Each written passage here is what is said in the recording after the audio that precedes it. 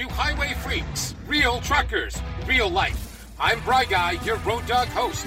From British Columbia, Canada, Jayman the Snarl, and Motorhead Mark. From Calgary, Alberta, Canadian lady trucker Janet, and my producer, Wing It Will. From Washington, D.C., the Pink Bombshell, and Powder Springs, Georgia, it's Birdman Bruce. We do our visits with you during loads, trips, sharing topics from celebrities, road stories, landmarks, and people in the news. We are HiWay Freeks, real truckers, real life.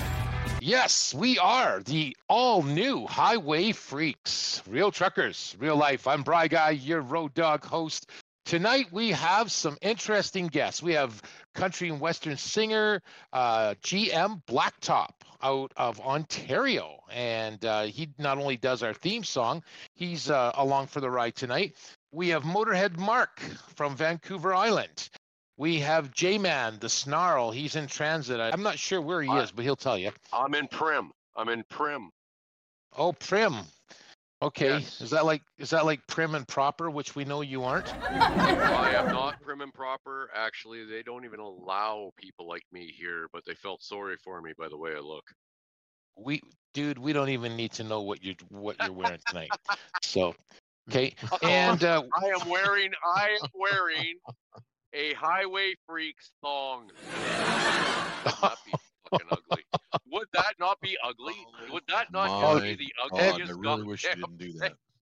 And, Yeah, and well, you knew damn well Jay was going to start the swearing.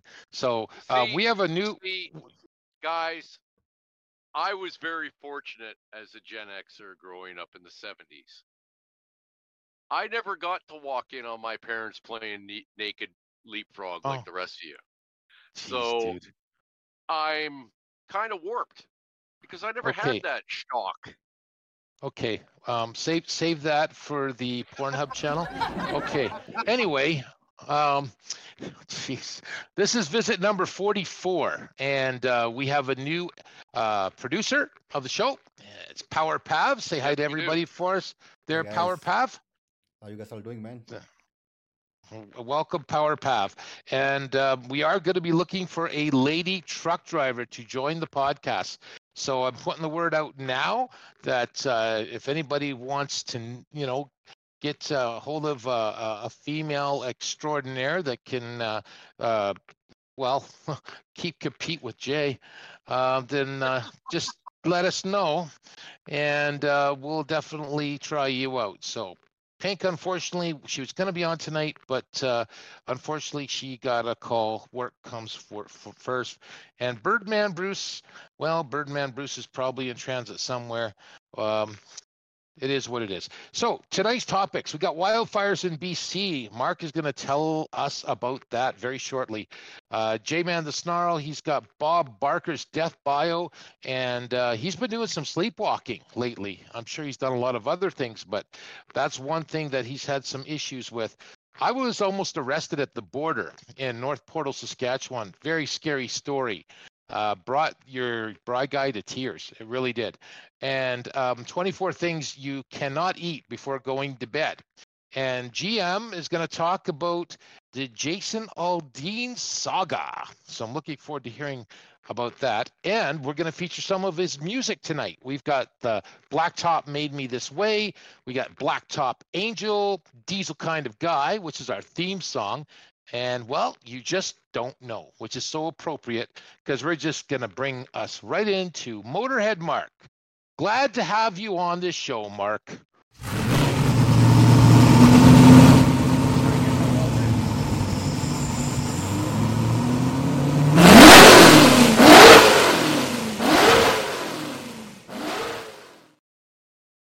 Glad to be here. I know I don't have opportunities to show up at all the events, but I'm certainly pleased to be here this evening. Perfect. Well, what's on your mind there, buddy? Oh, buddy, let's jump right in. The province of British Columbia has been struggling. I mean, all over our nation has been struggling with wildfires. I live in British Columbia, therefore this is the wildfire district and area that I'm dealing with. we've got fires in so many different places in our province right now, and a lot of people are starting to push back. Our government has had opportunities to bring on Coulson firefighting air tankers, who is actually the owner of the last remaining 2 Martin Mars water bombers. But he has an entire fleet of flying tankers between large helicopters, a couple of smaller ones, jetliners, and as well the Martin Mars bombers. When the fires started getting out of control, we had a fire, excuse me, we had a fire on what is known as the Hump here on Vancouver Island, which is the mountain, the side of Mount Arrowsmith that takes you from the regular part of the island, lower part, up to Port Alberni. And over by Cameron Lake, that region is old growth forest, goes through Cathedral Grove and up above. And it caught on fire, and it was absolutely horrific. And the government told the Coulson people, don't you dare put a bird in the water. And they've been fighting for years and years and years. Martin Mars water bombers used to be the primary firefighting tools, if you will, that Coulson had. And the Martin Mars, everybody on this island knows something or has at least seen the Mars water bombers at least once. There was originally 5, now there's 2. And it's not the first time. There was a fire across the lake from where he keeps his these 2 beautiful, huge beasts at Sprout Lake in Port Alberni. Literally, he was watching people lose their homes, lose their cabins, lose their property, literally across from his dock. And the government said, don't you dare put that bird in the water. So fast forward to now, the Port Alberni fires, or the Hump fire over by Cameron Lake, is out. And it did so much, the way that they put the fire out, the water distribution that they used, damaged the ground badly. And now it's a 1-lane open and closed process to get in and out of Port Alberni, or you have to come in through Cowichan Lake. And that's a very long gravel road, and it's a rough drive. So Kamloops caught on fire a couple of weeks ago. Kelowna caught on fire last week. Osoyoos caught on fire. There's just so many wildfires out here right now, and our government is sending out firefighters from all over the country to come and fight fires here because our province is dying. It's dying a slow, very painful, very visible death. Coulson has offered to even do pro bono. Just let me bring an airplane in here. Let me bring one of my big Chinook helicopters in here. Let's get these fires out. And the government said no. Well, earlier in this month, the fire came over the hill in Kelowna. The fire came over the hill in Shuswap. And it just devastated the area. Dozens and dozens of homes were destroyed. And it's not like there aren't big lakes in those areas. There's massive lakes in these areas. And all they're doing is sending out Huey helicopters with basically a cable hanging out the bottom and a little itty bitty bucket. And it comes over. It's like dropping a teaspoon of water on a fire that big. It's absolutely horrendous that they'll put maybe 3 or 4 or 5 helicopters on these great big massive fires when they can put so much more out with a bomber. Coulson has them. Our government won't employ him. Out of nowhere this week, the government gave him a 5-day contract to bring 1 Chinook helicopter into Kelowna to help with the wildfires. I found out today that helicopter has sat on the tarmac for 3 days and they haven't used it. That is going to look like Coulson wasn't prepared, wasn't willing to get up in the air and do it. And his 5 days is going to be over tomorrow, I believe, or Saturday, one of the two, either Friday or Saturday. So now here's this amazing piece of equipment that we're not utilizing. Again, our government is working so hard to let this province burn instead of saving people's lives, saving people's property, and saving people's homes, just because they don't like Coulson. He's a little bit more expensive, but Australia hires him every year. He's got tankers down there that stay there year round now. The United States, he's got tankers down in California fighting the fires down there right now. He has a big fleet, but our government won't hire him. And he could have put the fire out so easily in Lytton. Lytton is now a ghost town. Lytton was a tiny little town up off the Fraser Canyon Highway. A couple of years ago, caught on fire. Coulson offered to put his planes in the air, even the Mars. He could have brought the Mars in for that one. Right now, she's decommissioned at the moment, but then she wasn't. And there's a big body of water up there that he could have landed in, and they said no. And now there is no more town. It's gone, completely, utterly gone. What do we do? How do we solve this problem? How do we push back enough that the government will say, you know what, fine, might cost a little bit more money. It's worth it. We're going to save hundreds and hundreds of homes. We're going to save towns, villages, cities. And Kelowna is not a small town. Brian, you know what Kelowna is like. And it's been devastated. Shuswap been devastated. Salmon Arm almost got some of it. Oliver got some of it. Osoyo's got a bunch of it. Kamloops is still burning. What do? We just, us as the public, Joe Public, we look at it, we shake our heads. The amount of pressure that we could put on the government, and it's absolutely redundant to say, please help us, because they're not going to. It's falling on deaf ears. And eventually these fires are there's a fire burning on Vancouver Island right now up in Strathcona Park between Camel River and Gold River. And they said 3 days ago, because there's no structures in that region, we're going to let it burn itself out. So in other words, we're going to lose hundreds and hundreds of hectares because the government says there's no buildings up there. Old growth forest is being destroyed. Other first and second growth forests are being destroyed.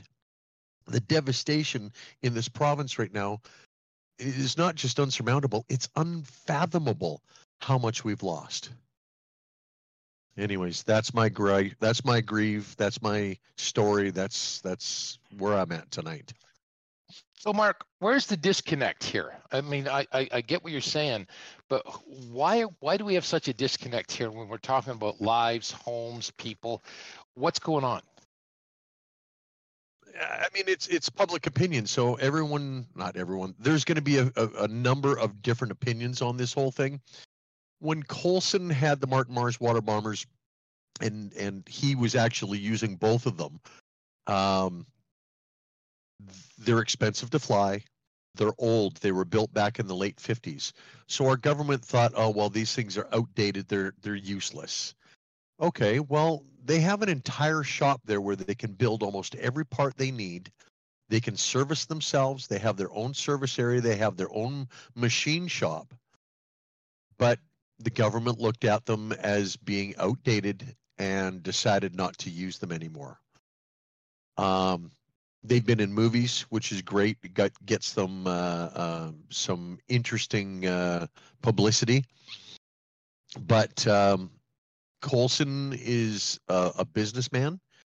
He has equipment that he can put in the air for a fee. He's not going to do it. Well, he offered to do it for free because our province is getting destroyed right now. But when the fires were starting up, and they were struggling to get them under control, Coulson said, I will bring a piece of equipment in here pro bono. He offered pro bono. But because when the government was first talking to him about it and they couldn't come together on a number, the government said, okay, bugger you. We're done with you.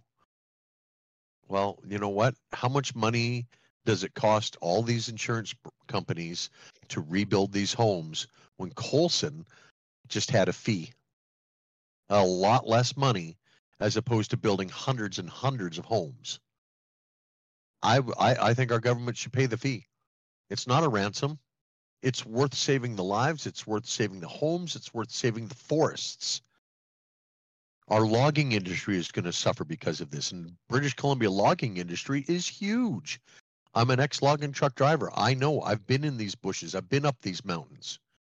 So the disconnect is between Coulson himself and money. Anybody else anybody have anything to add to that on the panel? Yeah. Go ahead, Jay. Yeah. If you go back, I don't remember the year. It wasn't that long ago. It was about anywhere from 2 to 5 years ago. The massive Williams Lake fire and the Merritt fire. Mark, you would remember this. People were being arrested for trying to save their ranches from the fire. Yep. Yes. The government shut it up, buried it. These ranchers were prosecuted and lost their homes. They lost their ranches. The government crucified them because they tried to save their livelihood. If you go back to 2003, now I watched that fire. I watched the 2003 Okanagan fire or Kelowna fire start. Kelowna fire. It started on in Peachland on the east side of the lake by Rattlesnake Island.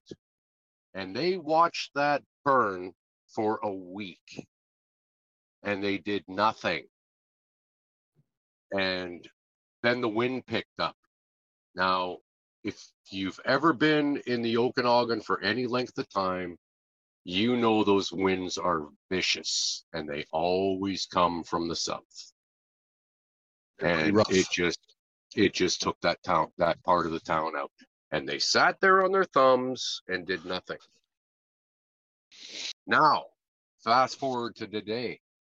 There are cops in the Shuswap arresting and threatening people again for trying to save their homes. But if you pay $500 to the provincial government and take an online safety course, they'll put you to work. That's a fact. You ain't going to find videos of this because every video I've seen and tried to go back and download and rewatch has been removed. Exactly right. Okay.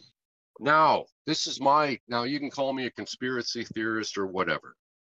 I don't care.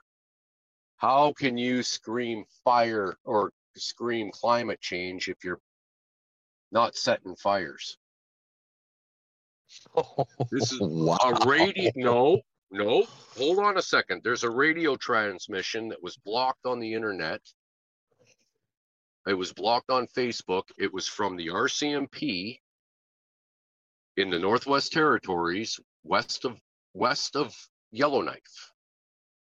And they were chasing 9 military-dressed individuals, and they lost them. They couldn't catch them with the dogs. And that's a frickin' fact. But they shut it up. So you tell me. Well, just to add to that, Jay, and this is what frosted my ass so much when Lytton was destroyed. I know the previous owner of the Log Cabin Pub in Spencer's Bridge. Yes, I've been there. Well, a long time ago. Yeah, same owners for a long time. They just recently sold. So I was there a year and a half ago, I think it was, or a year ago. We all stopped in there. We were on a big bike trip, and we stopped in there, and the owner said, "Have you been up to Lytton yet?" And we said, "No, we haven't gone up there to see it yet." And she said, it was devastating and it's heartbreaking. She says, "Do you know how it started?" And I said, "Haven't got a clue," because I wasn't paying attention. I wished I had, but I wasn't. She said a train car came into town and brakes were on fire on this one particular car. Sparks were flying everywhere. And as that train rolled into town slowly, the sparks were landing on the grass and on the brush and on the bushes, catching fire all over the place. People took video of it. People took pictures of it. They went to the police station. They got a hold of the news. Well, guess what?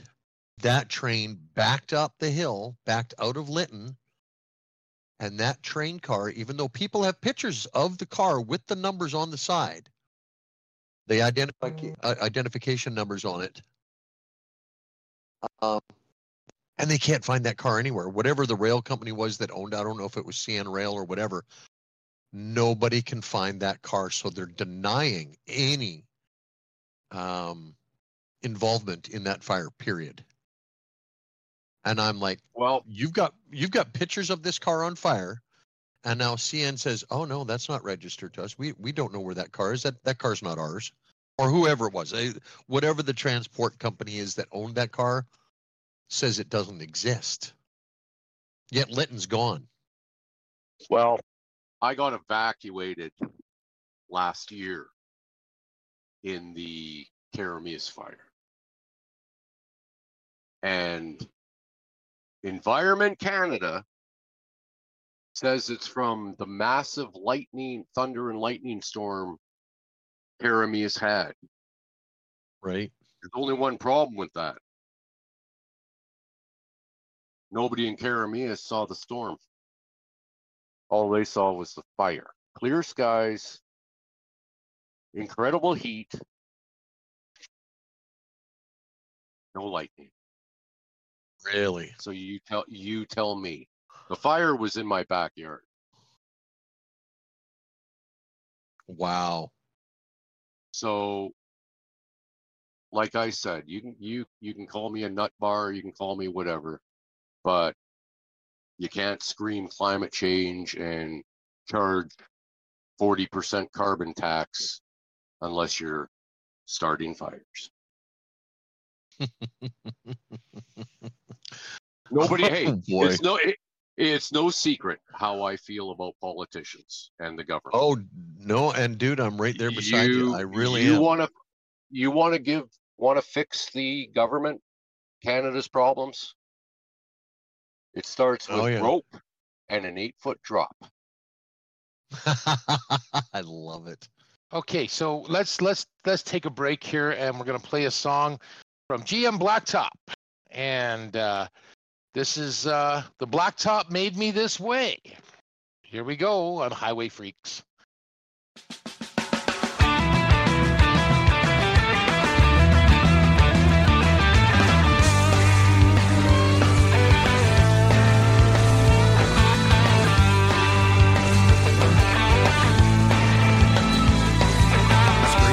Like a hell on wheels, gotta make Baton Rouge. $200 at the Tennessee scale left me broke, said I broke the rules. Now I ain't seen home in the last 3 weeks, and I feel like I'm going insane. Yeah, the blacktop made me this way. Yeah, 39 tons of steel on steel makes you feel just like a rock. You roll down the road with the talk box on, hammer down but don't get caught. Yeah, 6 hours late and $1 shy. My attitude's bad today. Yeah, the blacktop made me this way.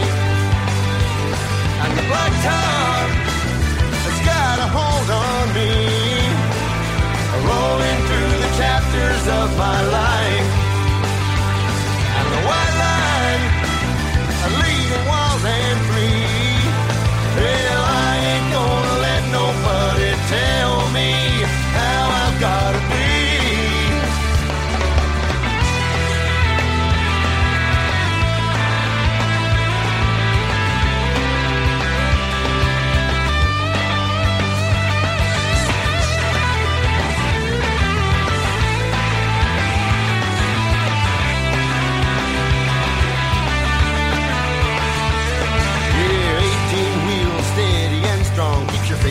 On the ground, grabbing them gears from bottom to top as I go round and round. Now I know I ain't no regular guy, and that's good, I gotta say. Yeah, the blacktop made me this way.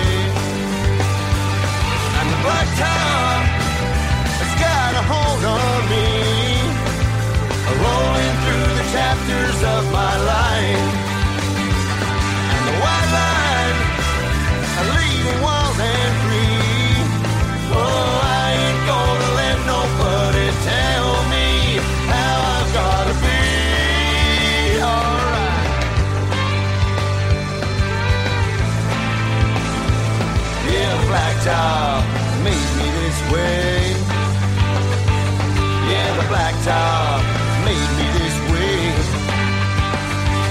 Yeah, the blacktop made me this way.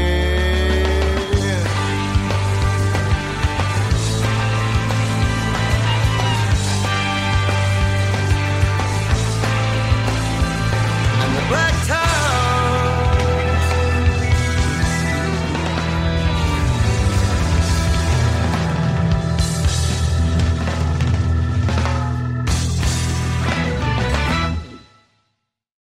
Yeah, the blacktop made me this way, didn't it, GM?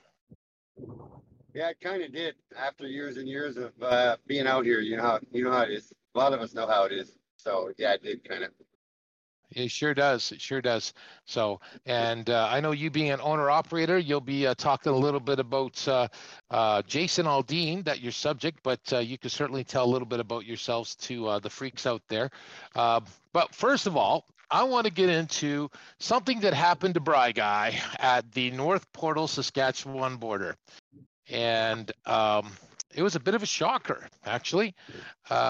First of all, I didn't realize that one could go through such a turmoil over a thing called a flashlight. But let me tell you what kind of flashlight this was. It was a very unique flashlight. So we'll get into why we had that issue. Basically, I got to the border. They said, "Oh, you won the lottery. You get a search. It's a random search." Sure, okay, whatever. So I wasn't excited about that. Pulled the truck to the dock, usual stuff, and then of course proceeded to take Bandit for a walk while they decided to search my truck. Everything's good so far, right? Well, that seemed to take about 45 minutes, and they were definitely in my trailer and my truck for a very long time. But that was okay. That was cool. So I just kind of waited, and then she came out, and so did he. And after my cussing and swearing, because it was probably a good hour at that point, I thought, well, it's over. Well, it wasn't over. She had my flashlight in her hand. She said, "Well, we found a prohibitive weapon, Mr. Wade." I said, "Oh, really?" She goes, "Well, yes." I said, "That's just a flashlight." I said, No. That's a taser flashlight." "Oh, really? And it's dead?" "Yes, it is dead." Okay. In fact, I knew it was dead because I got it a few Christmases ago from one of my friends in Montana, but little did I know that it actually was a taser flashlight. I swear to God. Okay, it has a certain clip on it, and I didn't know what it was, so I just thought, well, it's just an extra flashlight. So there I was. They said, "Let's put Bandit in the truck and let's go into this room and bring your license." Well, I'm really kind of bewildered at this point, and I go into a room, and I said, it kind of dawned on me. I said, "Am I arrested?" And she said, "Well, no. We're going to talk this over, and we'll get back to you in a minute."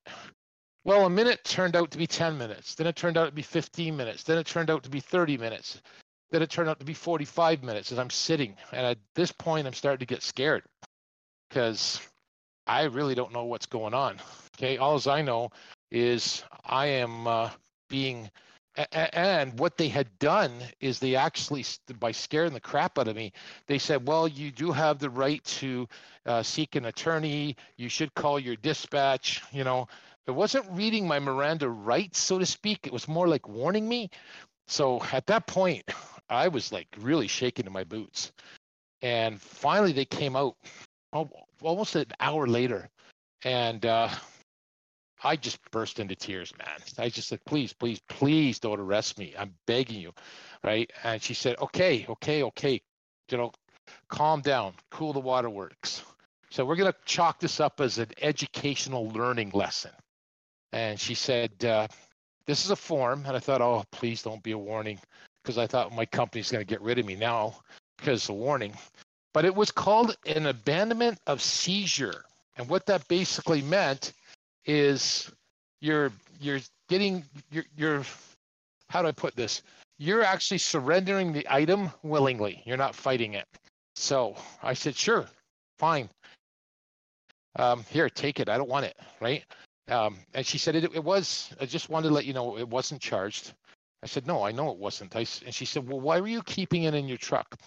And I said, well, if you really want to know, I thought it was an extra flashlight. So I am telling this story to all the truck drivers out there because she went through a list. If you have a billy club, if you have a baseball bat, if you have beer mace, I mean, anything that can be strewed as a weapon and you're taking it into Canada, guys, don't, because you're going to get the scare of your life. You might say, oh, it can't happen to me. But you know what? That bullshit to that, because it happened to me. And I've crossed that border hundreds of times. Never had this incident happen. So, and it was scary. It was downright scary. Put me into tears. And, you know, I laugh at it now, but the next day I still had to answer the piper because then I had to talk to my company about this whole incident. And it turned out good because if it was weaponized, if it was charged, I wouldn't be talking to you from this podcast. So that's my story. And as the saying goes, I'm sticking to it. Anybody got anything to add? Or little snide remarks, Jay? Well, no, not a snide remark. Not a snide remark. Because it can happen to anybody, right? But when you first told me that story, I was laughing my ass off because the only thing that crossed but what popped into my head is only Brian. Oh yeah. Only And, you know, only Brian would have this frickin' happen to him. Mark can vouch for that. But no, Mark can vouch for that. But no, it's a serious thing. It could happen to any of us. 99%. Like I got nailed for a hunting knife. Yeah. Way back. And what saved my ass was it was so discolored and covered in, you know when your toolbox gets wet and it gets that, we call that rust. That powdery rust. Yeah. Well, it probably had an inch of it on it. So they never even said anything. They just told me you can't have this. Right. How about you, GM? I want because GM crosses the border. Yeah, GM. Have you heard? I know. Have you heard anything of like that, GM? Well, it's funny you say that because years ago, can you hear me all right? Yep. Oh yeah. Yeah, because years ago, I had a driver when I had my own. I had a company with several trucks, more than several trucks, and he was an American dude, and he was going up the same border up there at North Portal, and he told me that he had a handgun, and I said, "Well, that's not going to work." He was from Montana. Jeez. And I said, "You can't take a freaking handgun into Canada." So I said, "Make sure you stop somewhere. I don't care if it's a truck stop or a safety or someplace. You got to drop that gun." He says, "Okay." So he does that. So I get a call about 6 hours later. He's at the border and he's detained. And I says, "Well," I said, his name was Jackie. I said, "Jackie, please tell me you got rid of the gun." He says, "I did." I says, "Well, what the hell are they detaining you for?" He says, "They found a box of bullets." Oh. I said, God. "You've got to be kidding me." Oh no! Wow. See, I'm not the only one. No, you're not. You're not. Yeah. It can happen to any of us. Yeah. And I don't care when you're sitting in that office, okay, and you're by yourself. I don't care how tough you think you are. I don't care.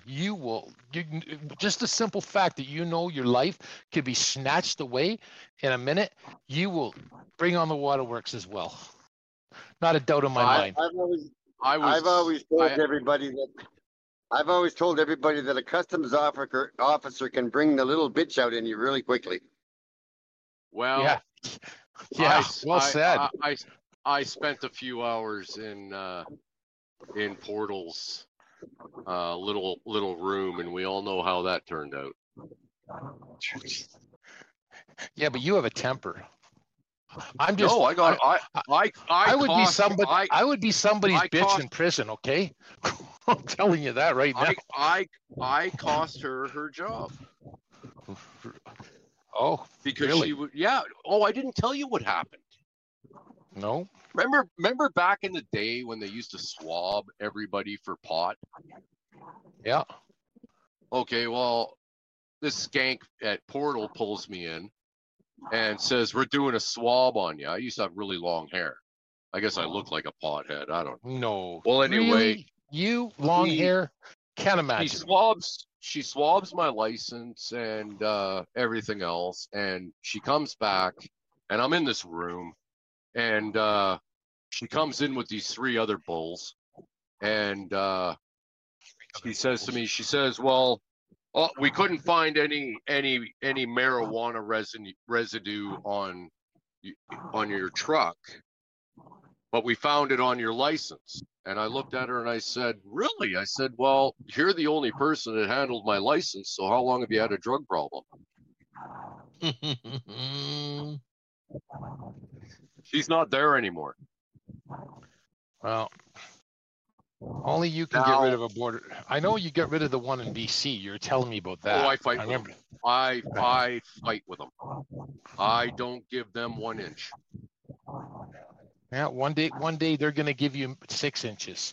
U.S. Customs, it's yes, sir, no, sir, whatever you have to say, sir, because they pack guns. Right. Yeah. U.S. Customs or Canada Customs, read your laws, boy. Okay. That's a fact. I had the same problem with my license one time, except I wasn't as lucky as you because they found cocaine on mine. And I said, they brought the dog. I had dogs in my truck. I had like 5 or 6 agents. I never felt so vulnerable in my life. I thought, if one of these bastards want to plant me, I'm done. So Wow. when it was all over, of course, they didn't find anything, no cocaine or nothing. Of course, I didn't have any. And the guy says, "So how do you figure this got here?" I said, "Sir, as you know, I don't have any. I don't know how it got there." He says, "When was the last time you got fuel?" I says, "I don't know, an hour ago, 2 hours ago. I was out in Michigan."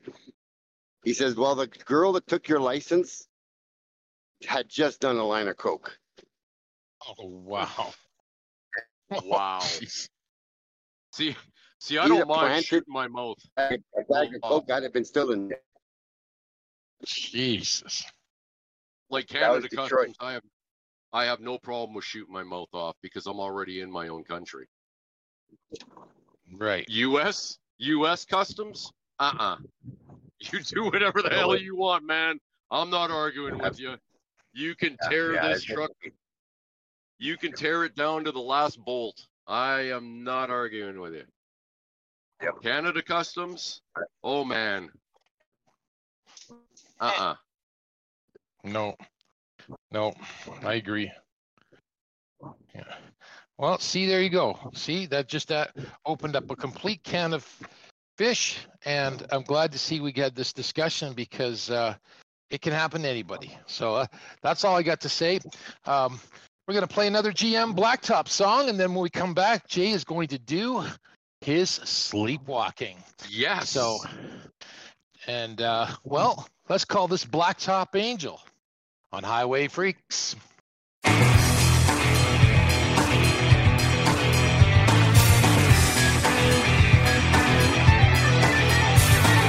Highway ain't right for the wrong ones. Gotta bring your skin to the game. Most nights are lonely and long ones. We get accustomed to the pain, and we drive on through everything that comes our way. And we listen to the voices in our veins. I'm in love with my blacktop angel there in front of me. rise and she holds me, shows me everything. I'm in love, I'm in love, I'm in love with my blacktop angel.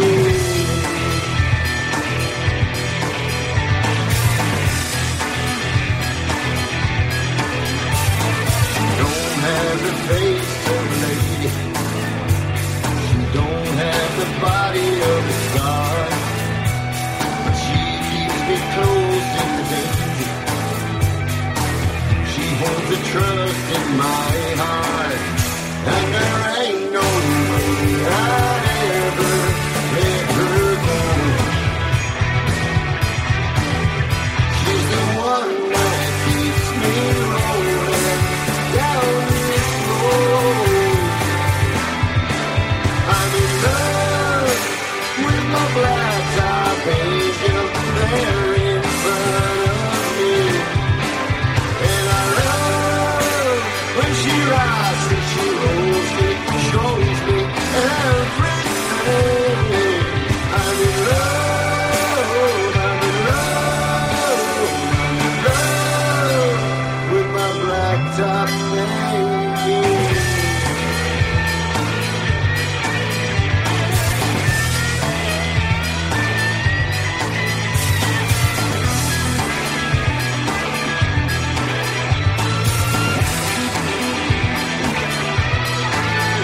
And there ain't no way I'd ever let her go.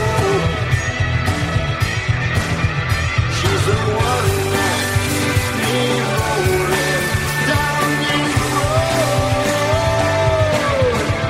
I'm in love with my blacktop angel there in front of me. And I love when she rides and she rolls me, shows me everything. I'm in love, I'm in love, I'm in love with my blacktop angel. Another great song by GM Blacktop. Give it a listen. It's like all his music. It's damn worth the listen. It sure is. Now- And by the way, if I could just interject one more thing, we have part 3 of GM Blacktop's interview on the Eye Opener show tonight. So that will be Oh, coming on excellent. shortly after the podcast finishes. Stick around because GM and I will be, we're actually talking about a lot of different things and they're not all completely related to music. So, okay, carry on, Jay.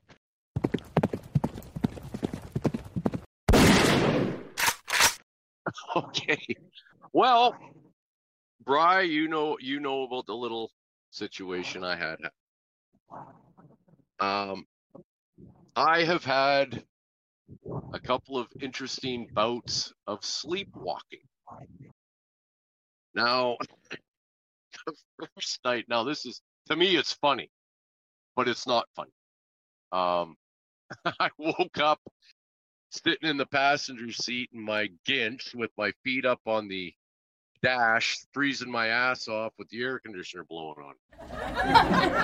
Now, the next time it happened, not only did I wake up on the floor, I had actually made myself a bed on the floor. So I did a little bit of research on this. A lot of us, like myself, suffer from sleep apnea. It's a huge deal with truck drivers because most of us that have done any time in this industry have very poor sleep habits, which causes sleep apnea. Now, in truck drivers, because you have sleep apnea, it is very common to have problems with sleepwalking. Now, mine was funny Mine was hilarious. People, women, men have actually got out of their trucks and walked into traffic, been killed.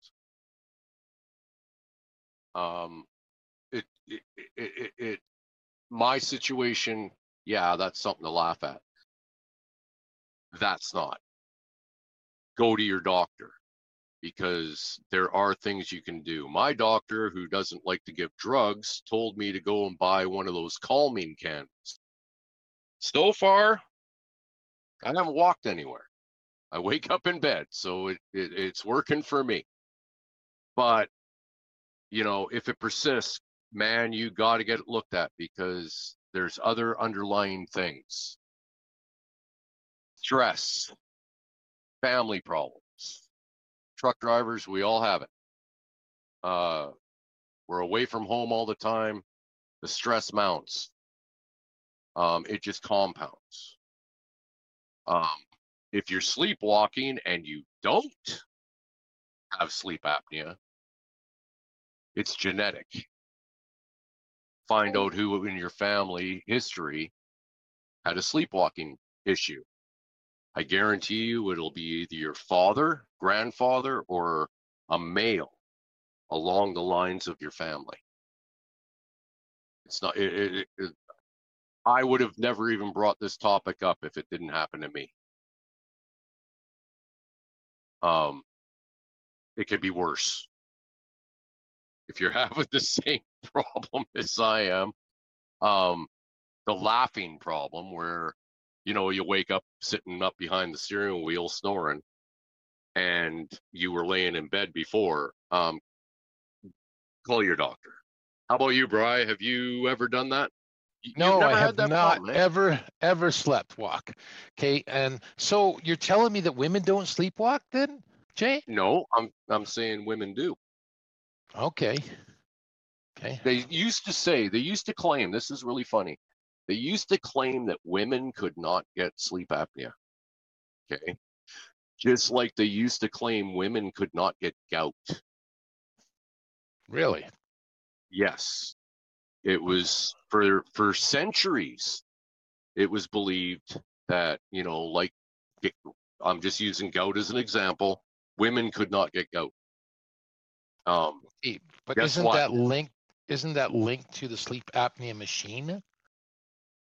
No, sleep apnea is, it's horrid. It's a horrible thing. You actually stop breathing. Okay. So you can die. Yeah, you usually choke to death. Okay. I have actually, before I found out I had sleep apnea, I can remember waking up and Deb beating on my chest, trying to get me to breathe. Jesus. You can actually, when I did my sleep apnea test, I went to the hospital and they hooked me up to all these gadgets, and I actually stopped breathing. It's caused by your environment. What's our environment? Back in the day, we drove and drove and drove and drove and drove, lived off coffee, donuts, cigarettes, threw handfuls of logbooks out the window, rewrote them, and kept driving. We'd sleep for an hour, get up, do another 12 hours. We can't do that. Our body is not designed for that.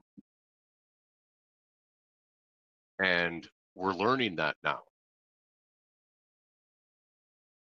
We didn't know that back in the 80s and the 90s and the early 2000s. We didn't know that shit. We just knew that it wasn't good, but we did it anyway. Well, now we're paying for it. I'm paying for it.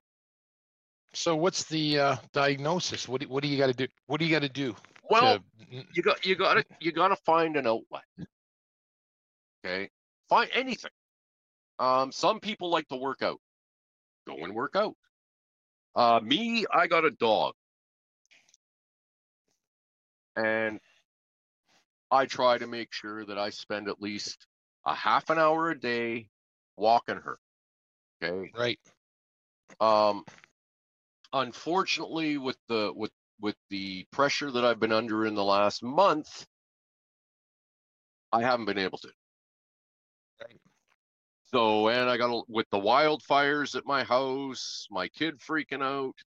We're going to be evacuated. The house is going to burn down. Okay, that's shit I don't need to hear when I'm on the road. But because it's my daughter, I always told her she can tell me anything. And Right. yeah, so I've got that on my head, money on my head. Like everybody else, we all have these issues. And it's just been like every other truck driver, you just kind of let it dwell. You dwell on it. Like you have nothing to do all day but think. And that's where my problem lie. Now, thanks to my doctor not being a pill pushing doctor, and your mom, of course, I took both of their advice, and so far it's working. Good. And if you don't have an inverter, which a lot of guys don't have, I do, you do. Glade sells the aromatherapy things you put in your air vent, the air freshener thing. Right. You can get those too. But man, like I was reading some stories of this, and people have like literally walked off of balconies and have fallen to their death. Like it's no joke. Like I made a joke of mine because mine is so stupid. It's to me it's funny, but that me make a bed? Come on, I've never made a bed in my life. Yet I made one to sleep on the floor. Come on, that's funny. But You know what? There was I could there's have very well have got out of my truck, walked across the freeway, and got smucked. Think about that. Are you sleepwalking? Yeah. That's right. No, I get you. GM, have you sleepwalked before? I've not been a sleepwalker, but listening to that whole story, I tell you, I remember growing up, my grandmother used to tell us a story, and not just once, she would tell us a lot about this kid when she was a kid that used to sleepwalk, and every night he would go for a freaking swim across the pond. And his father got sick and tired of it one night, decided he was going to fix this kid. So this kid got halfway across the pond, and the father screamed to wake him up, and the kid woke up and freaking drowned. Oh my God! Sleep swimming. Wow. So he know how to Well, swim in kids- his sleep, but he don't know how to swim when he wake up. That's weird.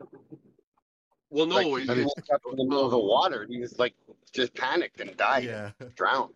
you know how they say that waking up a person that's sleepwalking is dangerous? Oh yeah. Yeah, there. Okay, Yeah. it's not dangerous. What they mean by that is if it's an older person, they can die of a heart attack. It's a complete shock to the system. All of a sudden, this poor kid, he's in the water and he don't know why. What's the first thing he's going to do? He's going to take a deep breath. Yeah. He's in water. So it kind of makes sense. Like once I've been reading about this, it kind of makes sense. Like what they tell you to do if there's like kids are very susceptible to sleepwalking. My daughter used to do it. Little shit used to, the little shit used to crawl out of her crib, walk out into the front room where we all were. She did it about 8 times. And she would look at you with her that pacifier thing in her face. She'd take her diaper off and piss on the floor. And then walk back to her bedroom. Wow. Caitlin did it about 8 times. Kids are very, very, it's very normal for a kid to sleepwalk because of growing pains, and they're so, I don't know, they're so I don't even know the proper word for it. They're always full of energy. You know what I mean? Like you just look at a kid, you know, you look at a kid and you're always thinking to yourself, man, I wish I could bottle that stuff and like market it because, man, I'd be rich. You know, they go, and then all of a sudden, like, they just collapse. It's not nap time. 2 minutes later, they're up going again. You know, sleepwalking always freaked me out because I always felt that it was attached somehow to the paranormal. It's kind of weird. Okay. Zombie. Yeah. But yeah, I mean, it's something I never thought about until it happened to me. I've never slept. I don't ever remember sleepwalking when I was a kid, but I've never ever. You know, I wake up where I go to sleep. I might wake up upside down, but you know, on the wrong side of the bed or wrapped up in my blankets and shit like that, but never in another part of the room or the truck. Okay. Well, that was interesting because I didn't even know about the sleep swimming. That is even more shocking, GM. That's right? crazy. Yeah. And that comes really from my is. brain. You know, that's how you know how much I believed in it. Anything your grandmother tell you is always true, right? So our next song is our theme song, GM, and you can tell the freaks what song that is. Well, it's called Diesel Kind of Guy. I think it's a song I wrote, which is a little rockier. That I do country rock and I do some rock because some of one of the guys that produces me is from the rock band Helix, and the lead guitar player on this next song is the lead guitar player for Helix. So you know, it's definitely got a rock vibe on it. But it's all about trucking. Is that our buddy Brent that is on that? No, our buddy Brent was one of the original guitar players in Helix, but okay. Chris Julke is the. In fact, they're just leaving for Germany in the morning to do a show over there. But yep, they are. And I just contacted Brian Vollmer, and he will be on our show on Briguy's Eye Opener at the end of September. So I'm really, really looking forward to his stories. Apparently, if Brent's stories are pretty crazy, apparently Brian's are that more eclectic. So, okay, well, here's Diesel Kind of Guy on HiWay Freeks.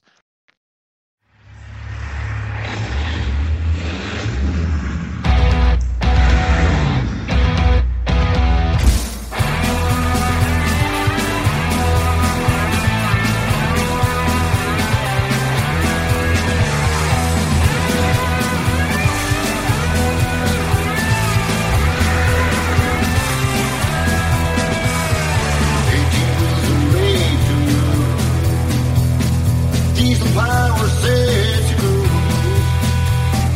When it on my mind, all books out of time, and I've got to get this load there by noon. So I participate mile after mile. I'm down and all jacked up, my eyes are open wide. I'm a diesel kind of guy. I'm a rebel chasing wild life. I'm a diesel. I'm living in this diesel doing time. Oh yeah.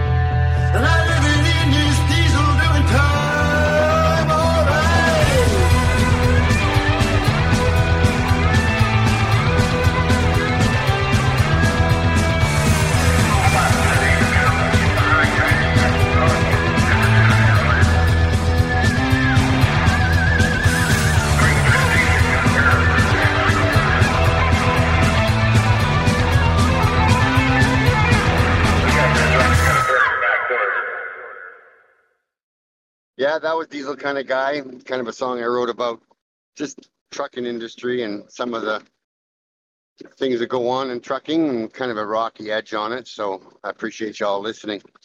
And I guess the story I want to talk about tonight is the phenomenon that's kind of happening with certain songs that are being released into the world nowadays. Recently, there was one by Jason Aldean called "Try That in a Small Town," which basically is a song about the anti-riots and that kind of thing, and don't come into our town and start tearing shit up because you're going to see some terrible results to that. And then the other example is that guy out of Virginia, that Anthony fella. He goes from being a nobody in the music industry to 35 million hits and an $8 million record contract, which he turned down because he doesn't want airplanes and he doesn't want semi-trucks and blah, blah, blah, blah, blah. All because of a song that resonated with the public. And I think that humanity has sort of seen this kind of thing in the past, but, in different eras. During the war, there was probably songs that really resonated with the public. And back in the old days in Wild West, there was probably songs that resonated with the public. And back in the medieval times, they probably had songs that resonated with the public. And I think what's happening now is that the phenomenon of people saying, we know what's going on here and we don't like it, is really starting to find some roots with the listener. And it just shows you how quickly, when people all think the same way on something, it just shows you how quickly people can dive into an opinion and dive into a real movement of saying, we're not liking this. And I think that without getting into the political sides of either song, it just talks about the fact that stuff is going on and people aren't liking it. Vietnam movement, there was a tremendous amount of anti-Vietnam songs. And, so I think we're seeing that again now in sort of the new day and age, but it's more or less now with internet. Of course, they didn't have internet back then. So now the internet is taking something that can grow, and they're making it grow massive in days rather than maybe months or even years. So now everything has changed as far as writing controversial stuff. I mean, you can still do it. They're still allowing you to do it, but it really has a huge impact on the listener. So I don't know if Brian, do you want to add anything to that or?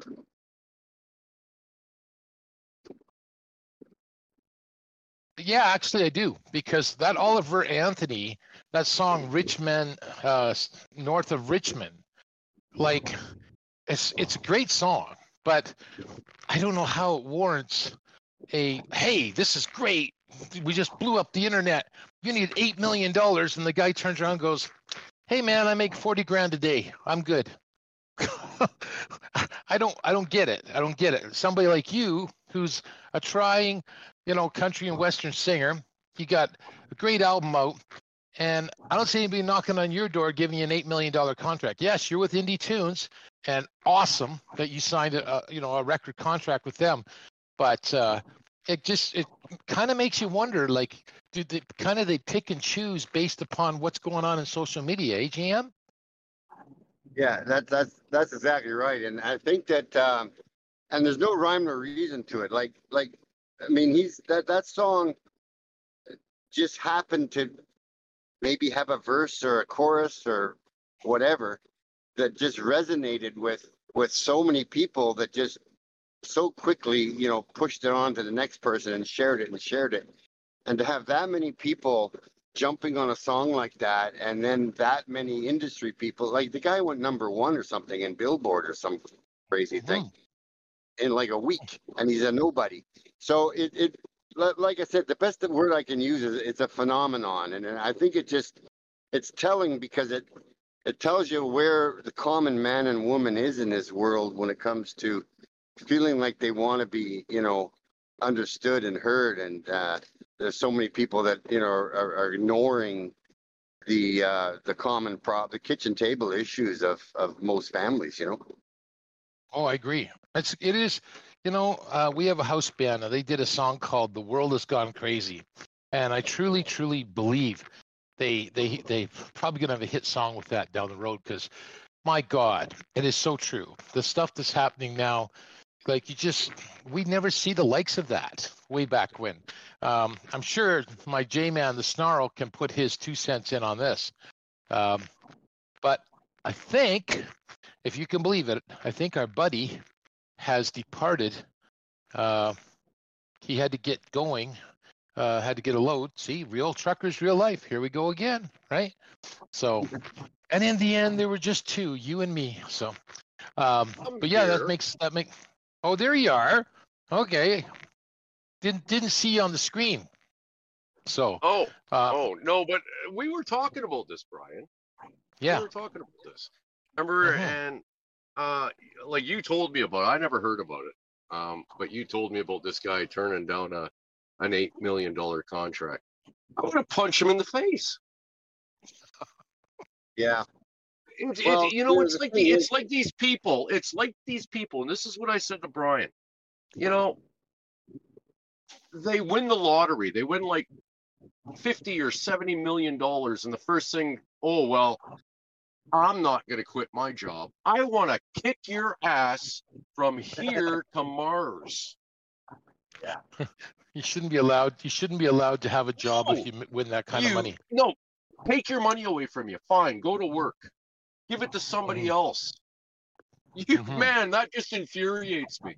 That just it ain't going to change my life. I'm going to stay at my job. I want to shoot you in the face with a ball of your own shit. You bastard. Yeah, like that just. I think there's 2 sides. I think the double side to that situation is, I agree with what you're saying. Is that dude, you know how many people would just love to be in your position right now with a song like that? Blah blah blah blah blah. And so there's that side of it, and then there's the other side of it. And his attitude was, I just wrote a song about the things I'm unhappy with, and the fact that it went nuts on social media. Like he said, I don't want to have a private jet. I don't want to have 10 semi trucks. I just want to play my music. Now that's going to wear off, because I can tell you from being in this business, the more and more people adore him, the more and more he'll start to understand that he doesn't mind that so much. And the more and more it'll be easier to make money. It'll be easier to do this and that. So he'll come around. He'll get away from his roots, like he's trying to hang on to right now. But it's just going to happen. But I guess that's the reason he said. How about his argument doesn't even make sense. His argument doesn't even make sense. Like, who is holding a gun to his head and saying he has to have a private jet and 10 semis? Hold on. I want to throw something in here. About 3 years ago on America's Got Talent, and on GM, you might have heard of this band.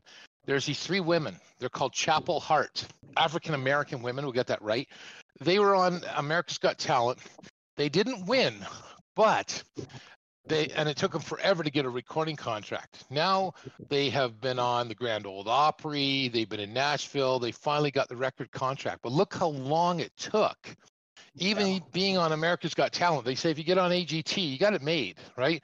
Let's face it, there's some acts on there, and we could do a whole topic on things of some acts on there that have made millions of dollars. I mean, the one that I always laugh at is the guy that came out, and he was dressed like a dragon, and he's got this little dog, and it's called Piff, the Magic Dragon. That guy has made millions of dollars in Vegas, and he didn't win AGT. So it just goes to show you that it's just timing. It's timing. That's the best way to put it. It really is. Okay. You just got to hit the right time and click onto it, and then bang, you make it. Yep. Right. 100%. Well, even some of that rock band Daughtry, he never won. Whatever show he was on. And another one was that Adam Lambert. He sings for Queen now. He never won. Exactly. I'm just having my coconut cream pie, guys. Phenomenal. I think that the controversial stuff that's coming out now, I think we're going to see a lot more of it for 2 reasons. First, we're going to see a lot of guys, writers like me, that are thinking, wait a minute, maybe I should write a song like that because I could, and many other songwriters thinking the same way. So I think we're going to see more and more and more of that. So I think that it's going to probably get old after a while. That how many controversial songs can we have in a year? But it's stories like the ones we're talking about, like because Jason Aldean's song, it went to #1 also. So the people are getting onto the fact that, hey, if I write something controversial, I'm going to have a hit. So I think we're going to see more and more and more of that. Controversy stirs the pot, right? Yeah. You know? Yeah. We tried to do that on our podcast three podcasts ago. We stirred the pot, all right. We upset a lot of people. So sometimes it works, and sometimes it just slaps you up the side of the face and say, "Wake the hell up." Yeah. Yeah. Okay. Well, that's great. So we're going to do another song. This will be the final one. And then Jay's going to go to his last topic because we had a guy die recently, and quite a famous celebrity in his own right. Yes. And this one is a great song by GM. It's called You Just Don't Know.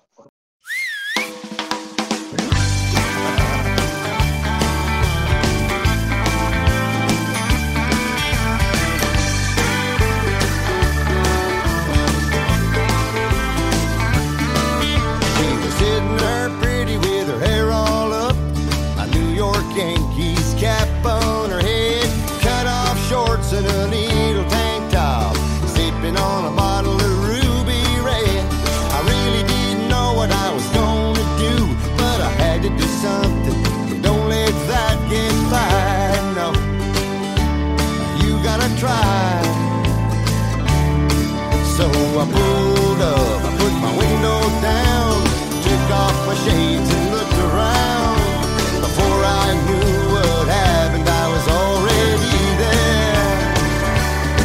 We went 90 to nothing down a dead-end road, right top down with the radio blaring to the beat of the old dirt band.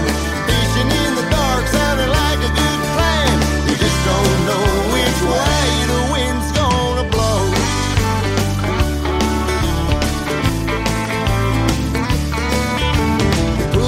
Park at the water's edge, took off our shoes and jumped on in, acting like a couple of teenage kids, looking at falling in love for kicks. The sun went down and so did I took a little trip in paradise. Yeah, 'cause you gotta try. I put the roof up, the windows down, took off my shades and looked around. Before I knew what happened, I was already there. We went 90 to nothing down a dead-end road, right top down with the radio blaring to the beat of the old dirt band. Fishing in the dark sounded like a good plan. You just don't know which way the wind's gonna blow. No.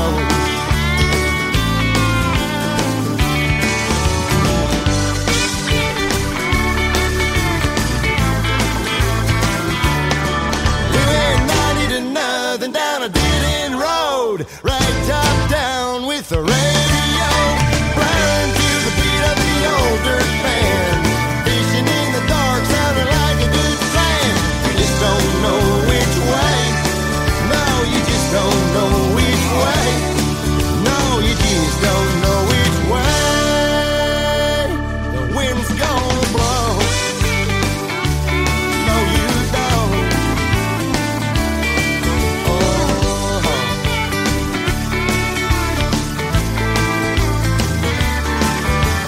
Sitting there pretty with her hair all up, a New York Yankees cap on her head, cut off shorts and a little tank top, sipping on a bottle of ruby red.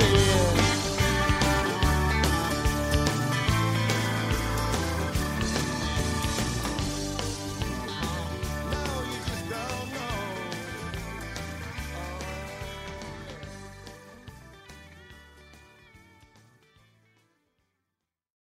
All right, another great song by GM. You're going to know about this guy who I'm talking about. All of you guys will. if you've ever stayed home from school sick, skipped out faking to be sick, you know who this man is, because he was on your TV 9 a.m. weekday mornings right after the Bugs Bunny cartoons. Bob Barker on The Price is Right. Sadly, he died August 26th at 99 years old. Now, the man had a very interesting life. Born in 1923 in Darrington, Washington, he was raised on the Rosebud Indian Reservation in Mission, South Dakota. He was 1/8 Sioux Indian, and he was very, very proud and outspoken about it. He married his high school sweetheart in 1945 and were together until her death in 1981. Now, he joined the U.S. Navy Reserve in 1943, trained as a fighter pilot, but never saw service. He went to university after his service through I think they called it the GI Bill, I believe. He finished his university education in broadcasting at the University of, I can't remember the name of it. It was in Missouri. Really weird name. But anyway, it's now the University of Missouri. They changed their name. In 1950, he moved to California to pursue broadcasting. And for 6 years, he hosted, get this, the Bob Barker Show. It ran for 6 years. I never even knew about it. I never even heard of it. And I'm big on the old radio. Now, he won the position to be the host of Truth or Consequences, which he was the host of from 1956 all the way up to 1975. In 1972, he was offered the hosting position of a new game show, and he turned it down. He said it was ridiculous. Nothing like that would ever fly. Well, his friends that wrote the show came back to him in December of 1972 with a totally new layout. And the show was called The Price is Right. It would go on to not only be a game-changing game show, it was the longest running game show. It's actually still on the air today. I believe Drew Carey is hosting it now. But Bob Barker was The Price is Right. He was a advocate for animals. I mean, everybody remembers, have your pets spayed or neutered. It was always him at the end of the show. In 2007, he retired. He financed many animal rights groups. He financed and was a staunch supporter of the Sea Shepherd Society. You know who the Sea Shepherd Society is. He even had a boat named after him, the Bob Barker, which rammed and sunk a Japanese whaling ship. The guy was just something else. Like, whether you're an activist or not an activist or whatever, you had to respect the guy. You know, he stood by his beliefs, Hang on. And He What? sunk a Japanese sailing ship?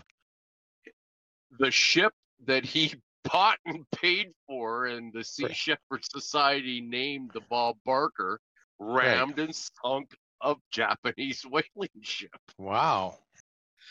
Bob Barker wasn't on it. He was Yeah. just a staunch supporter. He was a member. He was a member and a staunch supporter. Yeah. Now, he did something that they told would destroy his career, get him laughed off TV, and he said, I'm doing it anyway. And he was the first person to do this in television history. And guess what it was? The Miss America pageant. Nope. He stopped dyeing his hair. Oh. Really? They told him, the day you get a gray hair, you'll be laughed off the air. Remember white-haired Bob right up until 2007? He was right. Many followed after that. And he also he was quite forgot about you forgot those elephants, remember? Well, yeah, that goes with his. That's right. Yeah, he rescued. They were gonna most likely euthanize them, and that was in the Toronto Zoo. Yeah, the Toronto Zoo, and he paid $1 million to have them transported to the Los Angeles Zoo. I believe it was. Yeah, I believe it was the Los Angeles Zoo. Yeah, and didn't he paid for it out of his. Wasn't there some sort of scandal on the prices right there, Jay? Yes. What was that about? That was with I can't remember her name. One of the Diane. models. Diane. Yes. Diane Parkinson. Yes, she made a big stink about it, about the affair and how horrible he was and everything else. And the studio, not Bob Barker, bought her out. The studio did. It was not Bob Barker. Bob Barker told her to go to hell. It was consensual. I can remember Bob Barker tearing her apart on the news.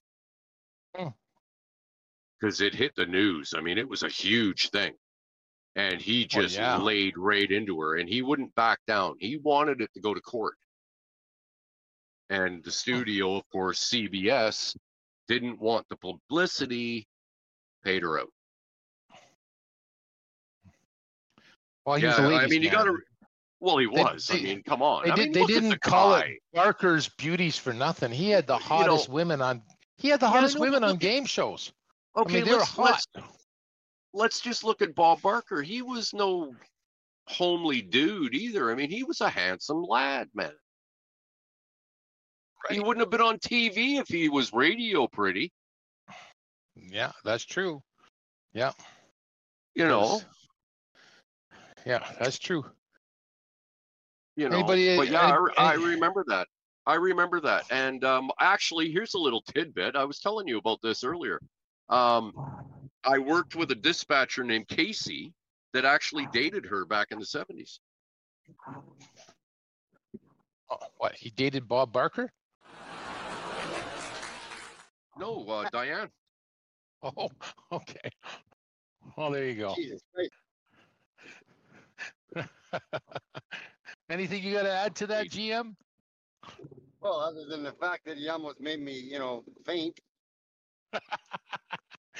Did you guys remember? I don't know if you guys remember this. I remember it because my sister had one. The Price is Right board game. Yes. Yes. You remember that? I do. I do. I actually got one for Christmas one year. And did you really? I did because the Showcase Showdown was all these. He shuffled these cards, and he goes, "Well, this is the new car, and this here is a new stereo." Yeah, I have the funniest story about this. This is how stupid I was when I was a kid. Okay, my grandfather. Oh, do share, please. My grandfather not only had me convinced that he single-handedly won the war, everybody else just showed up to give him praise. I believe that. he had me convinced that, you know, the wheel? Right. Okay. He had me convinced there was actually a midget in there that could speed it up and slow it down. That's funny. I was a dumb nowadays kid, you man. can't say there's a midget in there nowadays. They'll cancel you. Okay, That's fine. That's true. A vertically challenged person. funny. That is funny. But no shit, he had me convinced. I actually used to watch The Price is Right when they spun. Fremantle production. Just for that little dwarf, right? Got to find that little dwarf, right? That's funny. Yes, it is. Well, Okay. I figure if he convinced you that he won the war single-handedly, that's the most amazing part of the whole thing. I like the dwarf idea myself. So, well, I've been as thinking usual, about identifying that as a was dwarf. I was actually thinking if definitely. I said it, I'd get. What's that? I said that was definitely an original, bio that Jayman the Snarl gave us. So, so we got one more topic to talk about, and then GM, I want you to finish with what it's like to be an owner operator the last 2 weeks of your life, because I heard from Brent it was pretty pricey. Yeah, very pricey, Yeah. very, very difficult. Yeah, it's a tough gig, man. It can be. You know, the price of things these days are just nuts. Okay, and your Briguy is thinking, he's seriously thinking about doing the owner-operator thing next spring. I will let you know that. So let's get into the 24 foods that you can't eat before going to bed. And let's tell you why. Broccoli. Now, everybody loves broccoli, but there's a fiber found in broccoli that takes a long time to digest, and it causes, J-Man, sleep distribution and gas, and also acidity problems the following day. And Jay, we can release you now. You can go sleep for your 3 hours. Well, Okay. I don't eat broccoli, so It's been a slice. I don't know if it's a pie of bread, but it's been a slice. So we'll talk to you on visit number 45 next week, buddy. So absolutely. Drive safe. Drive safe. I will be back next week to stir the pot. Okay, I know you will be. We can count on it. Okay. All right. You know what they? Great. You know what? Great meeting you, GM. I look forward to talking to you again. You too, bud. And our new producer. Yeah, man. Power Pav. Power Pav. Happy to have you here. And I'm happy to be here. And, seriously, it was fun with you guys, man. And of course, Bri, you know, I got to be nice to you because your mom says so. But I will talk to you. Okay. Tomorrow. Good night, All right. guys. Okay. Later there, J-Man. Bye, bro. Okay. Bye. Have a good one, guys. Yeah. Yeah. So the next one is cake. If expecting a sugary slice of cake before you hit the hay will also cause you sleep issues. And then you get high sugar levels of cake and high fat content, which creates a slew of reflex issues. The next one is green tea. It's a super healthy drink. It contains traces of caffeine, and it triggers your adrenals and your hormones to be in a more alert state. A cup or two is better in the day, not at night. And I'll be first to say, I quit drinking tea at night. I have the odd coffee if I'm doing the midnight to 6 run, but other than that, I really have got off tea. I was finding the acid reflux to actually be happening. How about you, GM? Do you drink tea? I don't drink much tea. I have drank a lot of tea in my life, but I'm one of those guys. I can drink coffee before I sleep. It doesn't bother me. I drink it all the time anyway. But I used to drink a lot of tea, but I don't know if it ever kept me up. Yeah. The next one, everybody loves these. My dog loves these. He loves it. You know what he likes on his French fries? Ketchup. I got him hooked on ketchup. I honestly do have Bandit hooked on ketchup. It's high fat and sodium levels make fries something you want to avoid before slumber time. It gives you painful bouts of indigestion, leads to morning indigestion as well. The symptoms can be worsened when you combine fries with Ketchup. It creates a double whammy of sleep preventing compounds. And as I just said, that bandit just popped up his ears because I'm sitting here on my days off and in good old Lacombe, Alberta, Canada. So I'm actually dog sitting 3 dogs tonight, by the way. So wife's gone to visit the granddaughter in Abbotsford, BC. So I just getting into Fast and Furious 10 before the podcast. Watermelons. Now this one I was shocked at. It has a high water content. 92% of watermelons is water. Now the fruit will combat any dehydration issues, yes, but consuming high quantities of watermelon before going to bed results in numerous trips to the bathroom. Then there's also a risk of swelling caused by water retention. And I will tell you this, if you give your dogs watermelon before they go to bed, you will not have a pleasant sleep because they will have insane gas. So I will let that know. Raw onions, that results in unpleasant breath. Also gas that affects the pressure within your stomach. The pressure can cause acid to leak into your throat, causing severe sensations of heartburn, and that results in a bad sleep pattern. Oh, this is everybody's favorite. How can you not have coffee and donuts? High sugar and high fat content raise and crash your sugar levels, and it causes you to wake up frequently in the night. Fatty dough levels lead to digestive problems, stomach aches, and gas. Now, number 32 is a big shocker because everybody loves oranges, right? You're a big orange fan, GM? I'm not a big oranges fan, nope. Okay.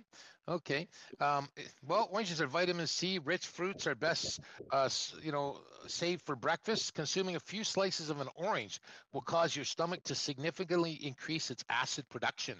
It causes an unpleasant night's sleep full of heartburn and acid reflux, and it's the same for orange flavored sodas and snacks. Do you remember Tang? Do you remember that Tang that the astronauts, Yes.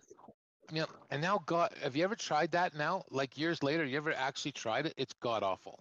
It's god awful. I've not tried it in about 30 years, no. Yeah. It's honestly like watered orange piss. It's gross. Yeah. It really is. Yeah. What about tacos? Do you like tacos? I like tacos. Yep, I do. Yeah. Okay. Well, they're spicy, fatty, a mix you want to avoid before going to sleep. Counting sleep would be pretty hard, counting the old sheep. The meat is difficult for your stomach to digest. And of course, there's so many spices. Now, Pav, I'm sure that you're a big taco guy, right? It depends, man. It depends, Does it? Yeah, because as you said, at nighttime, nah, I have it at once, and I remember the night, it was pretty awful for me, seriously. After that, I was okay, let's avoid this thing, Okay, which leads me to one of your, one of your people's favorite curry. Did you know it negatively impacts a good night's sleep? You get heartburn, indigestion. It also raises your body temperature, and doctors actually recommend using it 5 hours before hitting the hay. Oh, Isn't that crazy? And the people eat it before they go to sleep, Yeah, absolutely. So, yeah. The next one is my favorite, and I eat a lot of it. I admit it. I got to really cut down on the cookies because if you consume 2 hours or more before you go to bed, you're going to be in trouble. So that's what they want you to do. And of course, there's sugar and such fat content. Now, number 36 kind of blew me out of the water. Lemons negatively impacts your sleep due to high levels of acid. It boosts mental stimulation and energy levels, and it's a great choice for daytime eating only. Number 37, celery. Healthy vitamin-filled food is a natural diuretic. It promotes the body production of urine, and you can actually experience numerous trips to the bathroom, resulting in less sleep. Now, who would have thought that? If you eat a lot of celery, you're going to go to the bathroom. I never would have. That just doesn't compute. But number 38, another one of your favorites, I'm sure, Pav, is salsa. You mix tomatoes and onion. But did you know that salsa, the dip, has capsaicin, which causes the lower esophageal sphincter to remain open longer than it should? We're not talking about your butt. We're talking about your throat. Okay. You got me confused there. Right. Thanks for clarifying. Thank you. Yeah, I'm glad I clarified that for you guys. It's you get uncomfortable and frequent bouts of heartburn, and it stores the store brands contain high levels of sugar. Okay, so now we get to the last page before we do we ask GM what his week's like. Large quantities of water. Now everybody knows you should stop drinking water 2 hours before going to bed because it causes you to urinate more frequently. But here's something one might not know. It actually causes you to bloat as well. Your stomach can actually expand at night while you have drank so much water. A number 40 is another probably one that you're very well adjusted to. Pav is hummus. Okay, lemon juice and garlic can trigger severe bouts of acid reflux, and it's best to eat it only in the afternoon. Okay, not much to say about sandwiches. I mean, there's carbs, you get broken sleep, indigestion. It's packed with meat, salty sauces, and the body cannot break it down before it goes to bed. So what does it do? It turns to fat. So if you have, peanut butter and jam sandwiches like we were told to do as kids, well, maybe that's why we had a lot of fat kids at that time, because that was not something you want to be eating.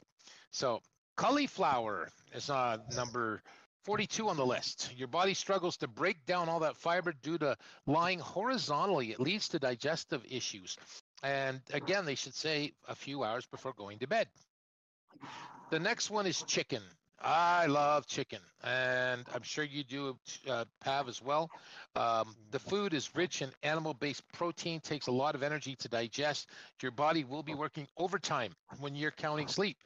Actually, and I'm vegetarian, so I don't think I have to worry about that part. Oh, yeah? Yeah. Okay. Mm-hmm. Yeah. And another thing chicken does is it promotes brain activity, which leads to nightmares. Oh. So isn't that crazy? So, yeah. And our last one on the list is a cucumber. Now, it's a natural diuretic. The body absorbs a lot of water, meaning you need to pee a lot. Okay. And next week, we're going to finish it off with ginger, energy drinks, syrups, and milk. So before we just finish off the HiWay Freeks podcast, and what a number 44 this has been, I wanted to ask you about your week, because I know Brent kind of told me that you couldn't catch a break. And where did it all start? When did things start breaking down for you, GM?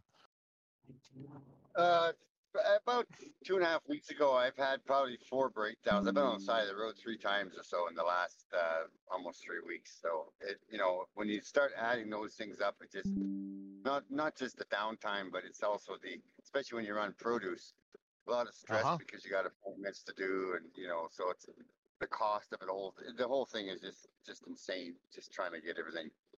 When you have that, when you have them happen back to back like that, that's when it really knocks you out. When you have one, and then in 3 or 4 weeks you have another one, that's one thing. But when you have 3 in a, one a week kind of thing, or one every 4 days, that just knocks you out. It does. It's mentally draining, and you just go, where the hell's that black cloud? I got to get away from it, right? Yeah, exactly. Yeah. And that can amount to thousands of dollars out of your pocket. Thousands. Yeah. Thousands. And like I said, it's not just the cost of the repair; it's the lost revenue too, though. So. Right. Yeah. Time is money, as the saying goes. Absolutely. Yeah. So, okay. Now, one thing we do on the last part of the show, and so unfortunately Jay and Motorhead Mark aren't here, but we do what is called pylon shoutouts. And what that is if someone does good to you, and it's a woman, then you give them a red pylon. And if someone does good to you and it's a blue, then you give a blue to a man. And then if someone pisses you off or just did you wrong, you give them a black pylon. So we always like to end our shows with pylon shoutouts, and we'll include you on that, Pav, too. So if anybody pissed you off or you did good or whatever, you can do the. I will give a black pylon shout out to the 2 border guards in North Portal, Saskatchewan. Because they did not make my day very good. Okay. But I will say, on the result of that, I will also give a shout out to the 1 border guard who was a lady, and she definitely gets a red pylon shout out for letting me off like she did. She was extremely nice, and that did go a long way. But the behemoth that was King Kong that stood taller than me, I'm 6'3", and I think the guy had to be 7 feet. I wasn't too impressed with him. Yeah. How about you, Pav? Do you got any pylon shout-outs to give to anybody that you know of? Absolutely, man. As I told you, like I moved here from Vancouver, and the situation here is different when it comes to Right. buying stuff. Okay, so I bought a car, and I have no idea how to like transfer stuff. So I called the registry, and I wanna give them a black car because man, they were acting like I don't know. And I'm like, okay, man, I moved from another province.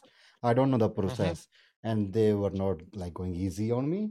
So it was like kind of hard Right. for me to fix everything. But I wanna give a red one to the lady of the insurance. When I called her, and she like kind of explained me everything in a really nice way, and that's how I was able to do everything here. Because compared to like BC, when you buy something, you just bought a vehicle, go to the BC, and they can just do everything at one place. But in Alberta, you need to go to at least 3 places to get the vehicle register and insurance and everything else.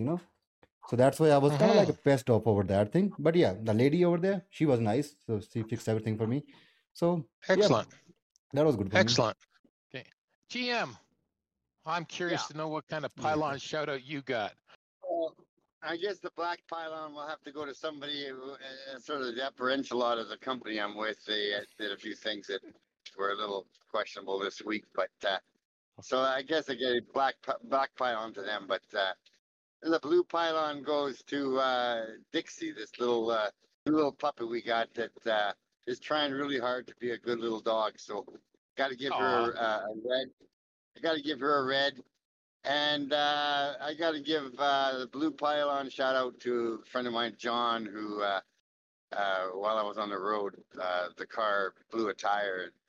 He wasn't too far away, so he went over and helped over that. So got the car rolling because I was on the road and I couldn't get back to do it myself. So blue pylon to him. So there we go. Yeah, and I would like to give you a blue for coming on our podcast. This was just awesome, and you're more than welcome to come back on again. Shoot the shit because we'd love to have you because it was really good insight to what you and being a truck driver and a country western singer. It's kind of neat. So we would love to have you come back. So the invite is open to you. I would love that. Thanks.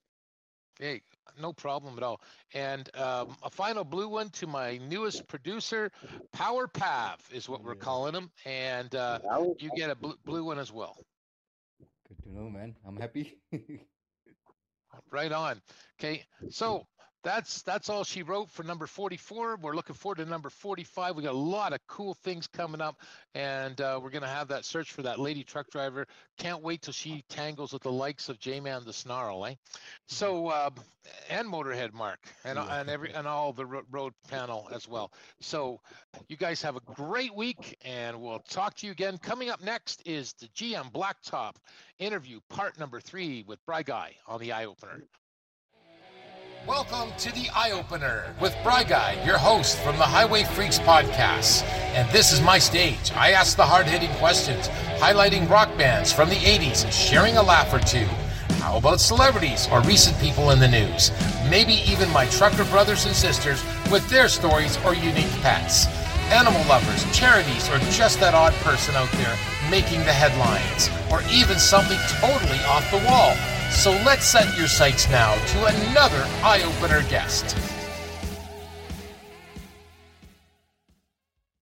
Okay. All right, so we're back to part 3 of this amazing interview that we're having with GM Blacktop on the Eye Opener. And we were definitely talking about the things that are happening in truck driving. You can't help but think that, because unfortunately our two governments seem to be in bed with one another, and they're trying to really get into our truck driving lives, unfortunately. And it really does put a sour taste when you said, oh, you're a trucker nowadays, right?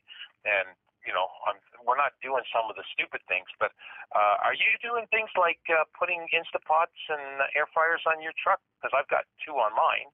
Do you do that, GM? Like, what are you talking about? What? The Instapot I cooking. didn't hear.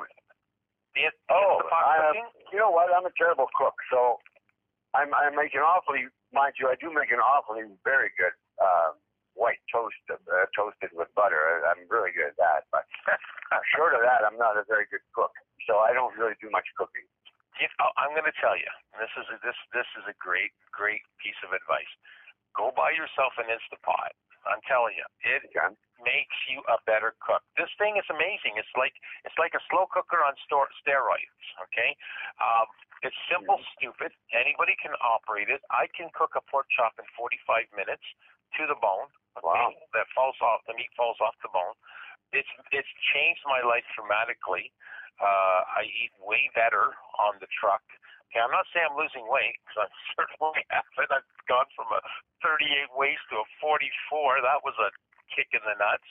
But it's damn good food that I'm eating, and like the air fryer, you can barbecue things in your air fryer, and you can get that taste. So I do recommend it. I just gotta obviously get out and do more walking with Bandit, but it's a fact that we all gain weight in the winter, and we always try to lose it in the summer. So I just got to do a little more exercise. But I will tell you, the food's amazing, buddy, amazing. So get yourself an Instapot. Okay, I will. I'll look into that. Where do you get those?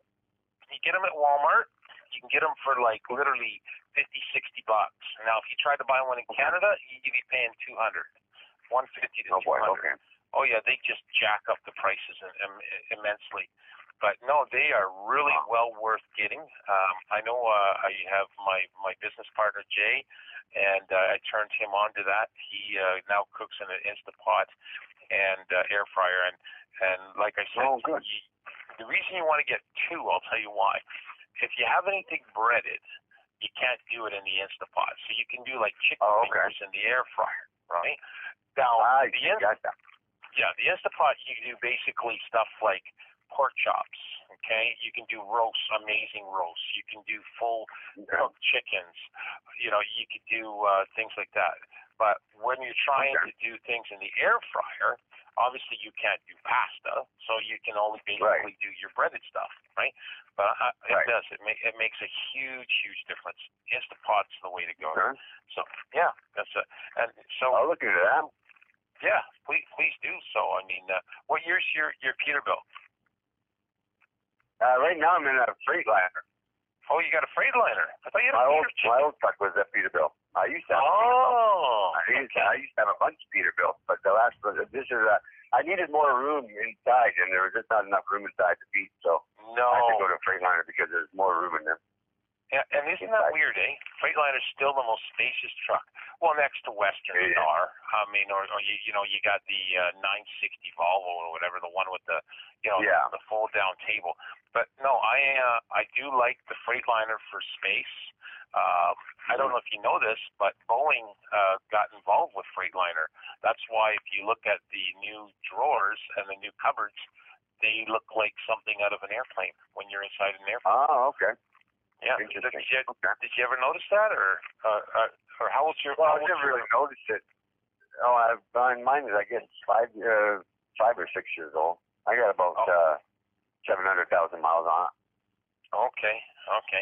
So, and you had the Peterbilt before that, because I've seen you. Oh yeah, many. The yellow one, the yellow, and I over the years I've had many. I was always the Peterbilt. In fact, they used to sponsor me back in the day, but I was always the Peterbilt guy, and then got to the point where I needed room to do more inside the truck, music-wise, business-wise, playing my guitar. So I thought, well, you're just going to have to give that up and get some room inside the truck with you. It seems like the Peterbilt has become a small man's truck. That's what it looks like. And here's something. Yeah. I've got to ask you this. What is with the gear shift that is going to the ceiling and the guy sitting low in the seat? What is that about? What does that do? Is that just show and go? I think that is the trucker version of a Harley with forks. Remember they used to have the big Harleys that were all lean back and the handlebars are really high and that's long fork. Yes. I think I think that is the trucker equivalent to that. Okay, yeah. 'Cause I've never understood it. Because it'd be pretty hard to shift holding the side of the gear shift, right? And that's what you're doing because your hand is going up really high. Yep. Okay. Yeah. I never understood it. I never got it. It's something I would never do. I know an owner-operator couple that have that situation, and she said that she was telling me that it's challenging at best at times because you don't.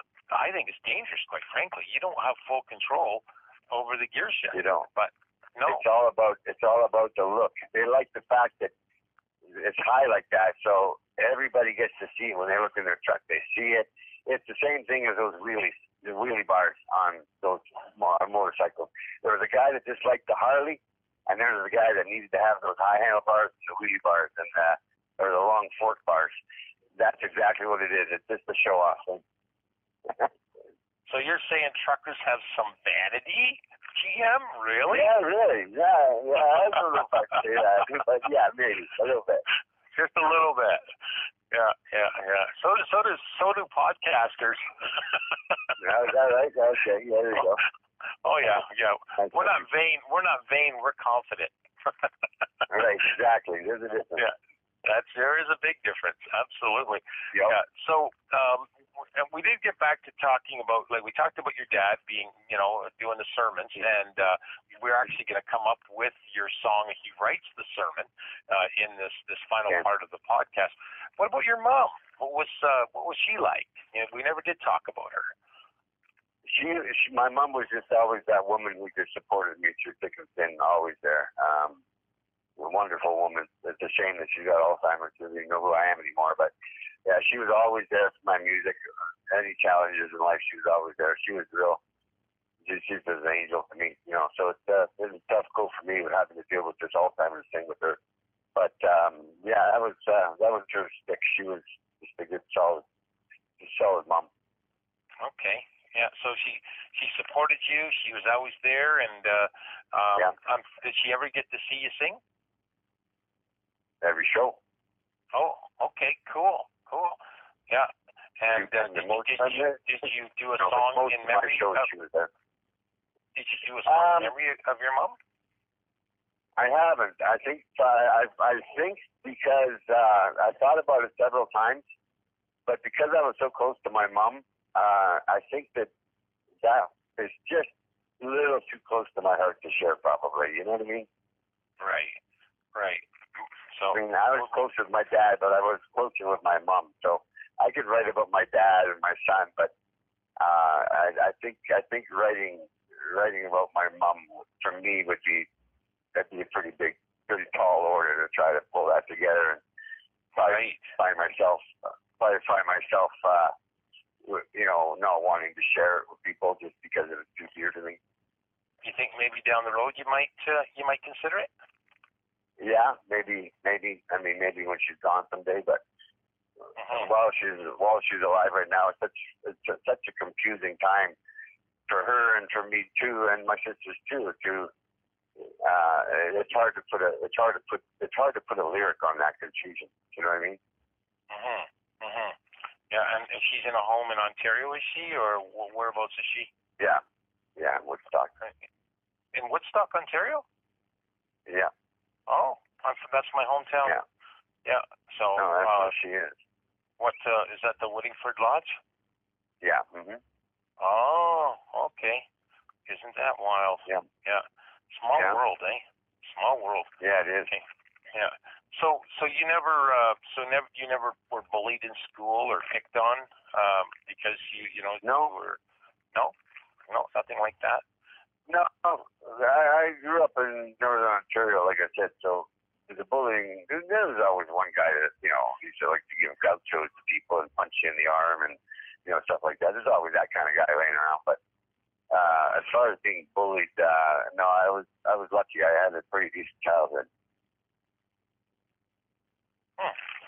Okay.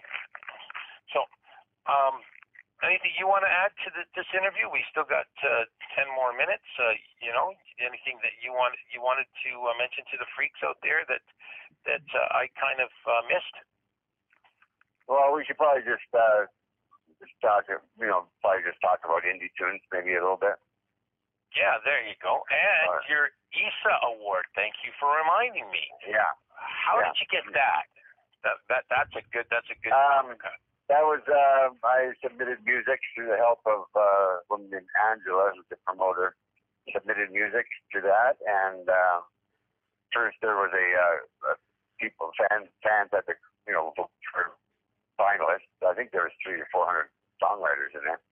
I made it to the top 30 through that, and then the judges took over and listened to my content and whatnot. So I was lucky enough to, I guess, impress the judges enough with my writing to say, hey, okay, yeah, this guy's, there were 3 awards in that area, and I was the silver one. There was a bronze, and there was a gold as well. And what's the competition? Like, who are you up against? Are you up like a lot of people, or? Yeah, I was up against a lot of people. Some rock guys, some country guys. It wasn't genre specific. So I was up against, like I said, I think it was 30 or 40 in the final. So it was a pretty big challenge to beat all those people. They're all great songwriters. Did they tell you the runner-ups and stuff? Did they mention names, or you don't know? No, they didn't tell you. They just mentioned three people in the songwriter category. So and I believe I was lucky that I was a silver. Right. I believe our compadre Brent Durner won it 1 year. I think. Yeah, I think he won a monthly. I think he won a monthly competition, maybe, or something. Right. That's correct. Yeah, it wasn't what you got, and that's a hell of a nice trophy. I saw that. That's a nice looking piece of hardware. Where do you put that? Coat? My coat you're talking about? Your award. Yeah. Oh, trophy. Yeah. Yeah, the trophy is it's something that I'll put under. I'll keep it close to me at the house, and just kind of try to dust it off every now and then. But I'm hoping that it gives me some traction with some getting some more marketing done. So I'm thinking it will. So I'm just hoping that will happen. Yeah. So got to kind of keep it. I don't know if your truck's as bumpy as mine, but you got to really keep it in one spot because. Oh yeah. And is it glass? Yeah. Yeah. Okay. And is it heavy? Yeah, it's pretty heavy. Really? So what are we talking? 5, 10 pounds? Yeah, maybe 5. Okay. Yeah. So, and that was right. Was that at the Grand Ole Opry? No, it was at I forget the name of the place. It was in Sandy Springs, Georgia, which is just outskirts of Atlanta. Okay. So I was under the impression that you was in Tennessee. So it was Atlanta. No, it was in Georgia. Oh, okay. Did you bring the truck, or did you fly there? I drove my truck, parked it in a hotel parking lot for 2 days. Oh, okay. And then just trapezed over there, right? And then just Ubered. Oh, the Uber from the hotel. Yes. So I think I was just 4 or 5 Ubers for the weekend. Oh, so you're an Uber guy, are you? Well, only when I have to be with the truck. You can't take it everywhere. I've never taken an Uber. I'm just a cab guy through and through if I was going to take a cab. So apparently they're cheaper, and apparently they're more personable than a cab driver. But did you find that experience, or no difference? I think with the Uber, they know who you are, you know who they are. I think that it's a little bit easier experience. Right. Okay. And I know if you have pets, you have to have Uber approval that a dog and cat can get in your vehicle. I see. Okay. Yeah.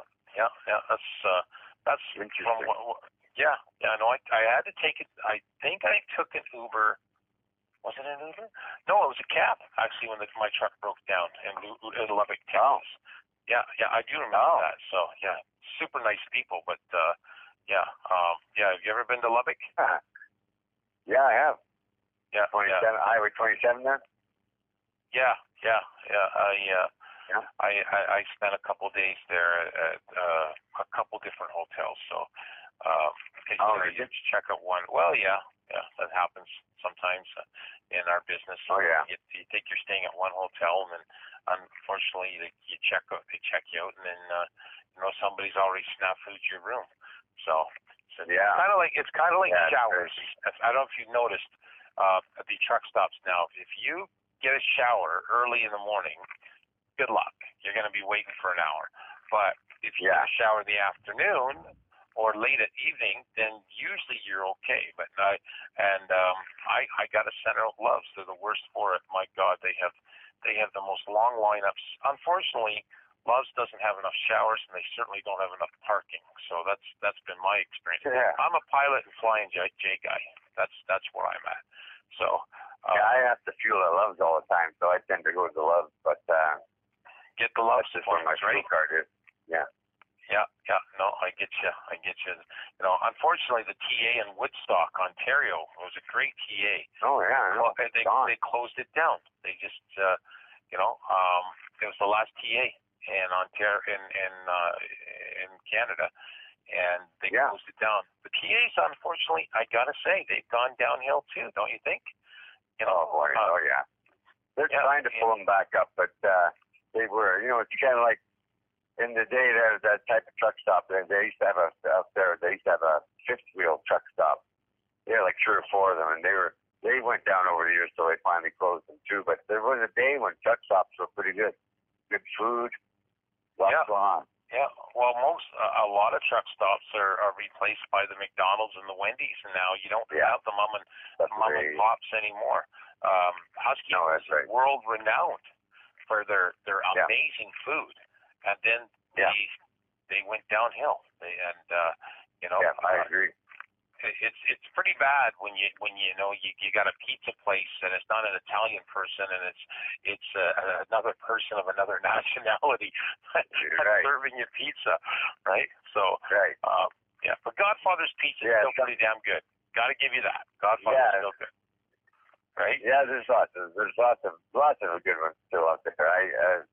There's one I like in Michigan called Happy Pizza, and I'll tell you what, when you put a double cheese sausage, ham, and pepperoni on that pizza, you'll probably be able to eat the whole thing yourself. Right. I'm a big fan of the Flying J pizza. I like the Flying J pizza. Yeah, it's not bad. Yeah, the crust is really good. That crust is very good. So you got a new album coming out. Is it coming out soon or not? Quite yet. The newest one, the one Still Real is out now, but the new one's going to be. I'm going to say hopefully in the next 6 or 8 months. Don't even know what I'll call it. Written some of the product on some of the songs already.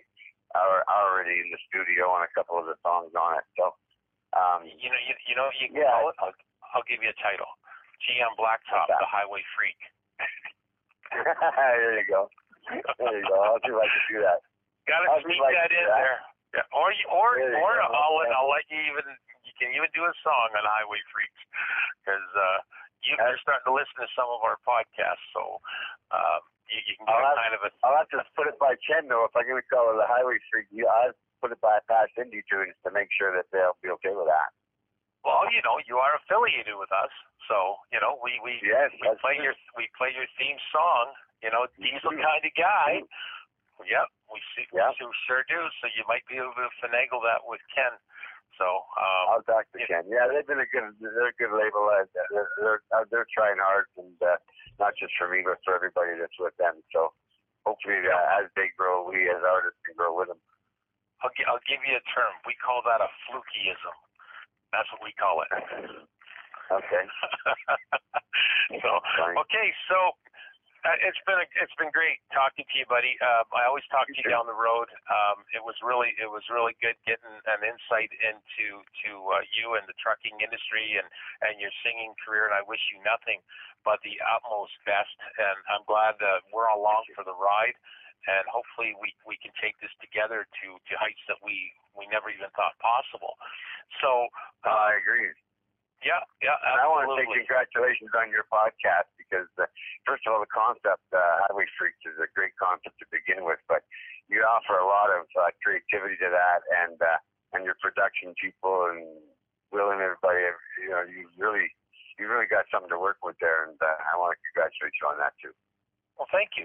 We like to think we got lightning in a jar, and it's just a matter of time when that lightning will explode out of the jar. And we'll try to do the best he can. It's due to the fact that we're always on the road. It's hard to get that radio quality because, we're in so many different areas. We are growing. We're growing slowly, but it's great to have you along with us. And I'm sure you're going to be promoting us as well. So, we are going to visit each other probably a year from now. We'll do this again and see where you're at and where we're at, So I'd love to do that. And definitely stay in touch. I'll basically be calling you down the road and shooting the shit with you as well. So we're going to end off the great interview with GM. And I want to hear He Writes the Sermon. Okay. Thanks, buddy.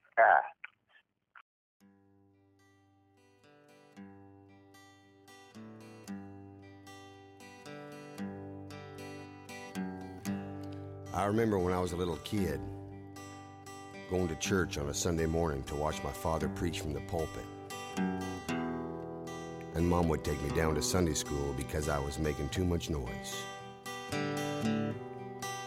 And I remember playing hockey outside and being so cold, Dad would take off my skates and warm up my feet, give me some hot chocolate.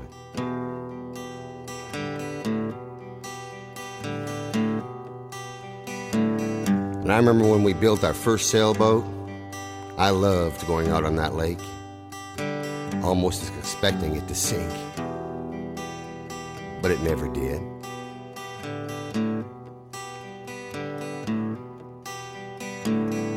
And I remember Dad leaving on my 18th birthday.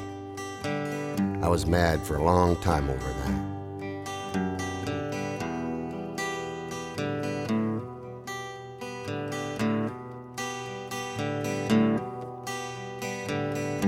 And when my first marriage died, I remember Dad crying like it was his fault or something.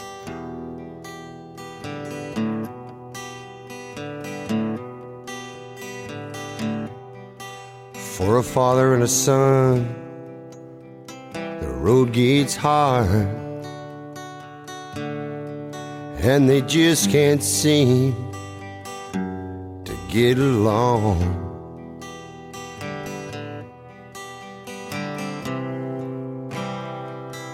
He writes the sermons, and I write the songs.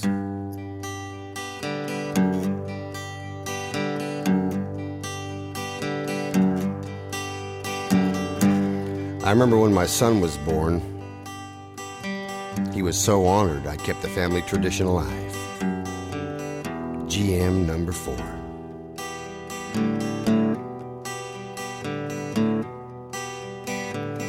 And I remember when Dad and I had our first fight. It was so bad we didn't talk for over a year. I'm sure it broke both our hearts.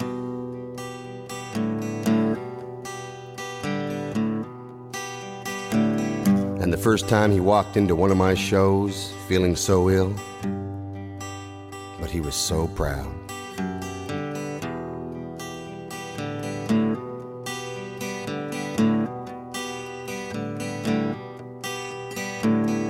And the time I finally realized that we were more alike than I thought made me take stock of who I was.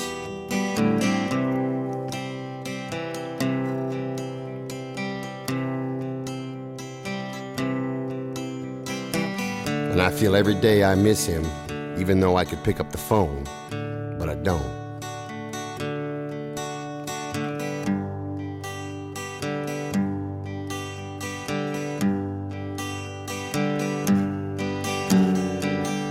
And I think about when he's gone someday, how I'll tell him I'm proud to be his son.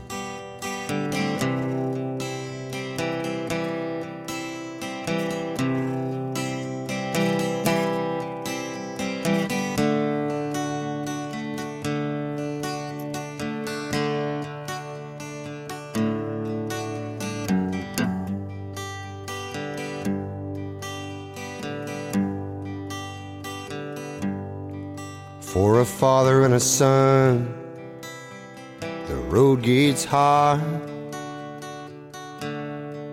but they just can't seem to get along. Oh,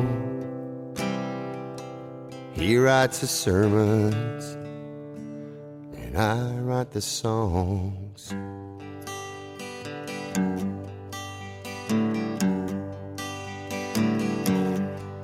For a father and a son, the road gets hard, and they just can't seem to get along. Oh, he writes the sermons and I write the songs.